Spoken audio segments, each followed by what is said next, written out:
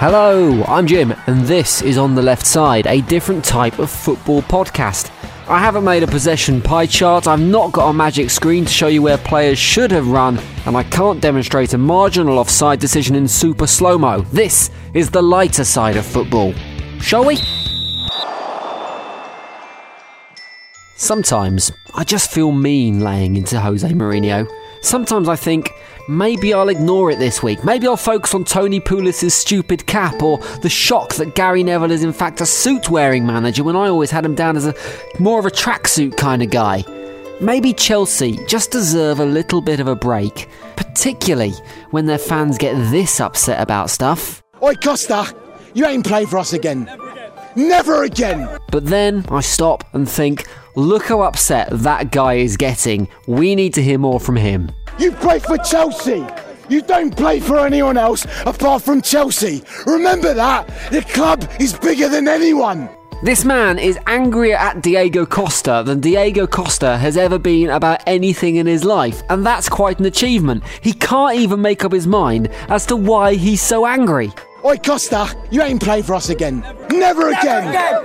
You don't play for anyone else apart from Chelsea. Remember that. You can't play for Chelsea, but you can play for Chelsea. But you can't play for Chelsea, but you can play for Chelsea. He's like some weird, angry, over-obsessive boyfriend. What a Costa. But maybe this man is showing the passion that should be coming from the Stamford Bridge dressing room as Jose sinks lower and lower into his comfy-looking blue racing seat and fondly remembers a time when he could just tell Ronaldo to score another goal while he basked in the warm Madrid sunshine. It does look a little bit like the special one has become the despondent one. If someone was doing sign language for the hard of hearing during any of the Chelsea press conferences at the moment, they'd probably just sum the whole thing up by a massive, dismissive European shrug. But occasionally, we are still seeing those flashes of the old, brilliant Jose, even if it's just in the press conferences rather than on the pitch. When he was recently asked about his future at the club, he gave a typically enigmatic reply. I know the wind of the results is an important wind. This wind is really strong, but I don't think the owner is a person to change with the wind. I don't know whether he's horribly misquoting a Bob Dylan song, whether he's talking about his future, or whether he's talking about his digestion, but somehow it's slightly poetic, and that is why it's impossible to ignore Jose Mourinho and Chelsea Football Club. Chelsea may well be winning the clever game of trying not to win the Premier League this season, along with, well, pretty much everyone apart from Leicester, but United aren't putting on a bad showing in that department either. Given the outrage in the press, anyone would think they're bottom of the Championship rather than a few points behind the title race, but there is no doubting it's been a bit of a bad week in Salford, and that is in no small part down to the insomnia-inducing football being played at Old Trafford, as LVG instructs his team to hold on to the ball like Wayne Rooney holding on to his old collection of nudie Women's Institute calendars. The big shock this week was what appeared to be a game of slightly watchable football breaking out between United and Wolfsburg in the Champions League, and worryingly, almost justifying LVG's plans to bore the opposition's arse off on a regular basis. They lost and went tumbling into the Europa League. But despite going out of Europe's premier competition, the big man seemed very sure that his team was still on the right track. The facts are saying that we are better as last year. We were further in the Capital One's Cup, and we are still in a very good position in the league. So I can only give facts. Now, it's an interesting use of the word facts, when he could have maybe used the phrase very carefully selected selection of very specific selected things. Yet, I agree that going out of the Capital One Cup to Middlesbrough in the last 16 is slightly better than losing 4-0 to MK Dons in the round before as they did last year, but only in the same way that losing your arm is better than having your head cut off. Really, it's an absolute masterstroke from Van Gaal. He hates shipping goals so much, he has worked out the best way to never concede in the Champions League again this season. Don't play in it. Simple. But if United fans were hoping for a little light relief in the Premier League, it didn't get much better either, with big spending United falling foul of Bournemouth, a team whose sum total of summer spending amounted to the change they could shake out of the Help the Blind box in the club shop.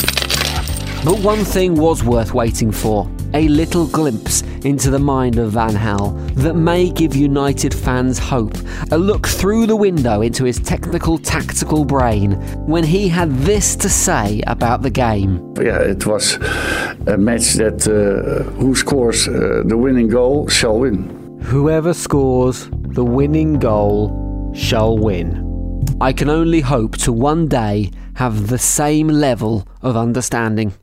Outstanding.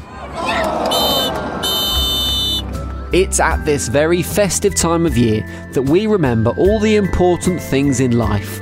Family, friends, and most importantly, buying stuff. And it's no surprise that our friends in the world of football want to cash in on this commercial bounty. Have you seen the new Head & Shoulders advert with Joe Hart? The fluffy head keeper is seen playing for his club whilst the fans praise his lack of shoulder snow with a chant of... Joe Hart can handle a lot. But with Head & Shoulders, at least they don't have to worry about flakes. It is truly a terrible advert, and one that rightly has come back to haunt him. Playing at Stoke the other week, the England stopper was met with this beautiful chant from the Potteries faithful.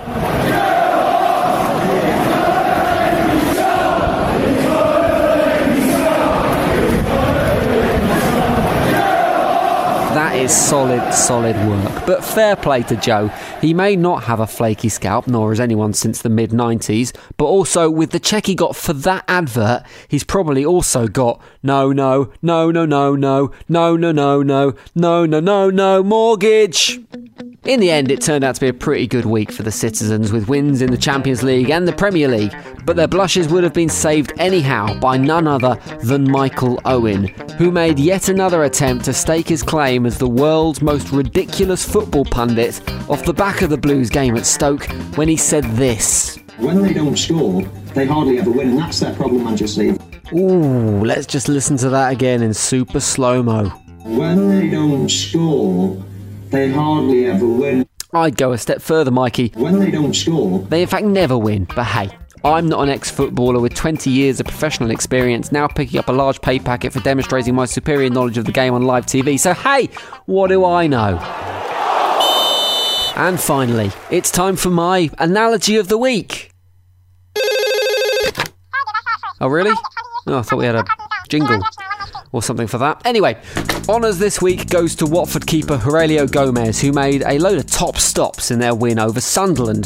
The former Tottenham man is now pushing 35, but he was in no doubt that getting a bit long in the tooth wasn't going to stop him producing top form for the Hornets. Yeah, I believe goalkeeper is like a wine, yeah. I can see that now. Being a keeper is like wine? How's that then, mate? I'm sure that phrase should have a little bit more to it. Let me help you out. How about being a keeper is like wine? You buy the second cheapest one available on the menu so people think you kind of know what you're doing? Or you always expect the French ones to be better than they actually are?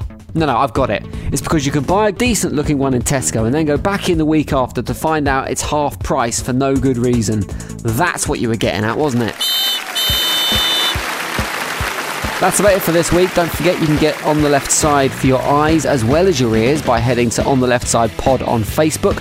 And if you like what you hear, make sure you subscribe and review the podcast on iTunes, because that would be just lovely. Right, I'm off to send back my European Championships tickets after finding out I have Romania, Switzerland in the draw and not England, Wales, because that's full time. On the Left Side is a Paint Your Headphones production, written and produced by Ant McGinley and Jim Salverson. Never again! Remember that!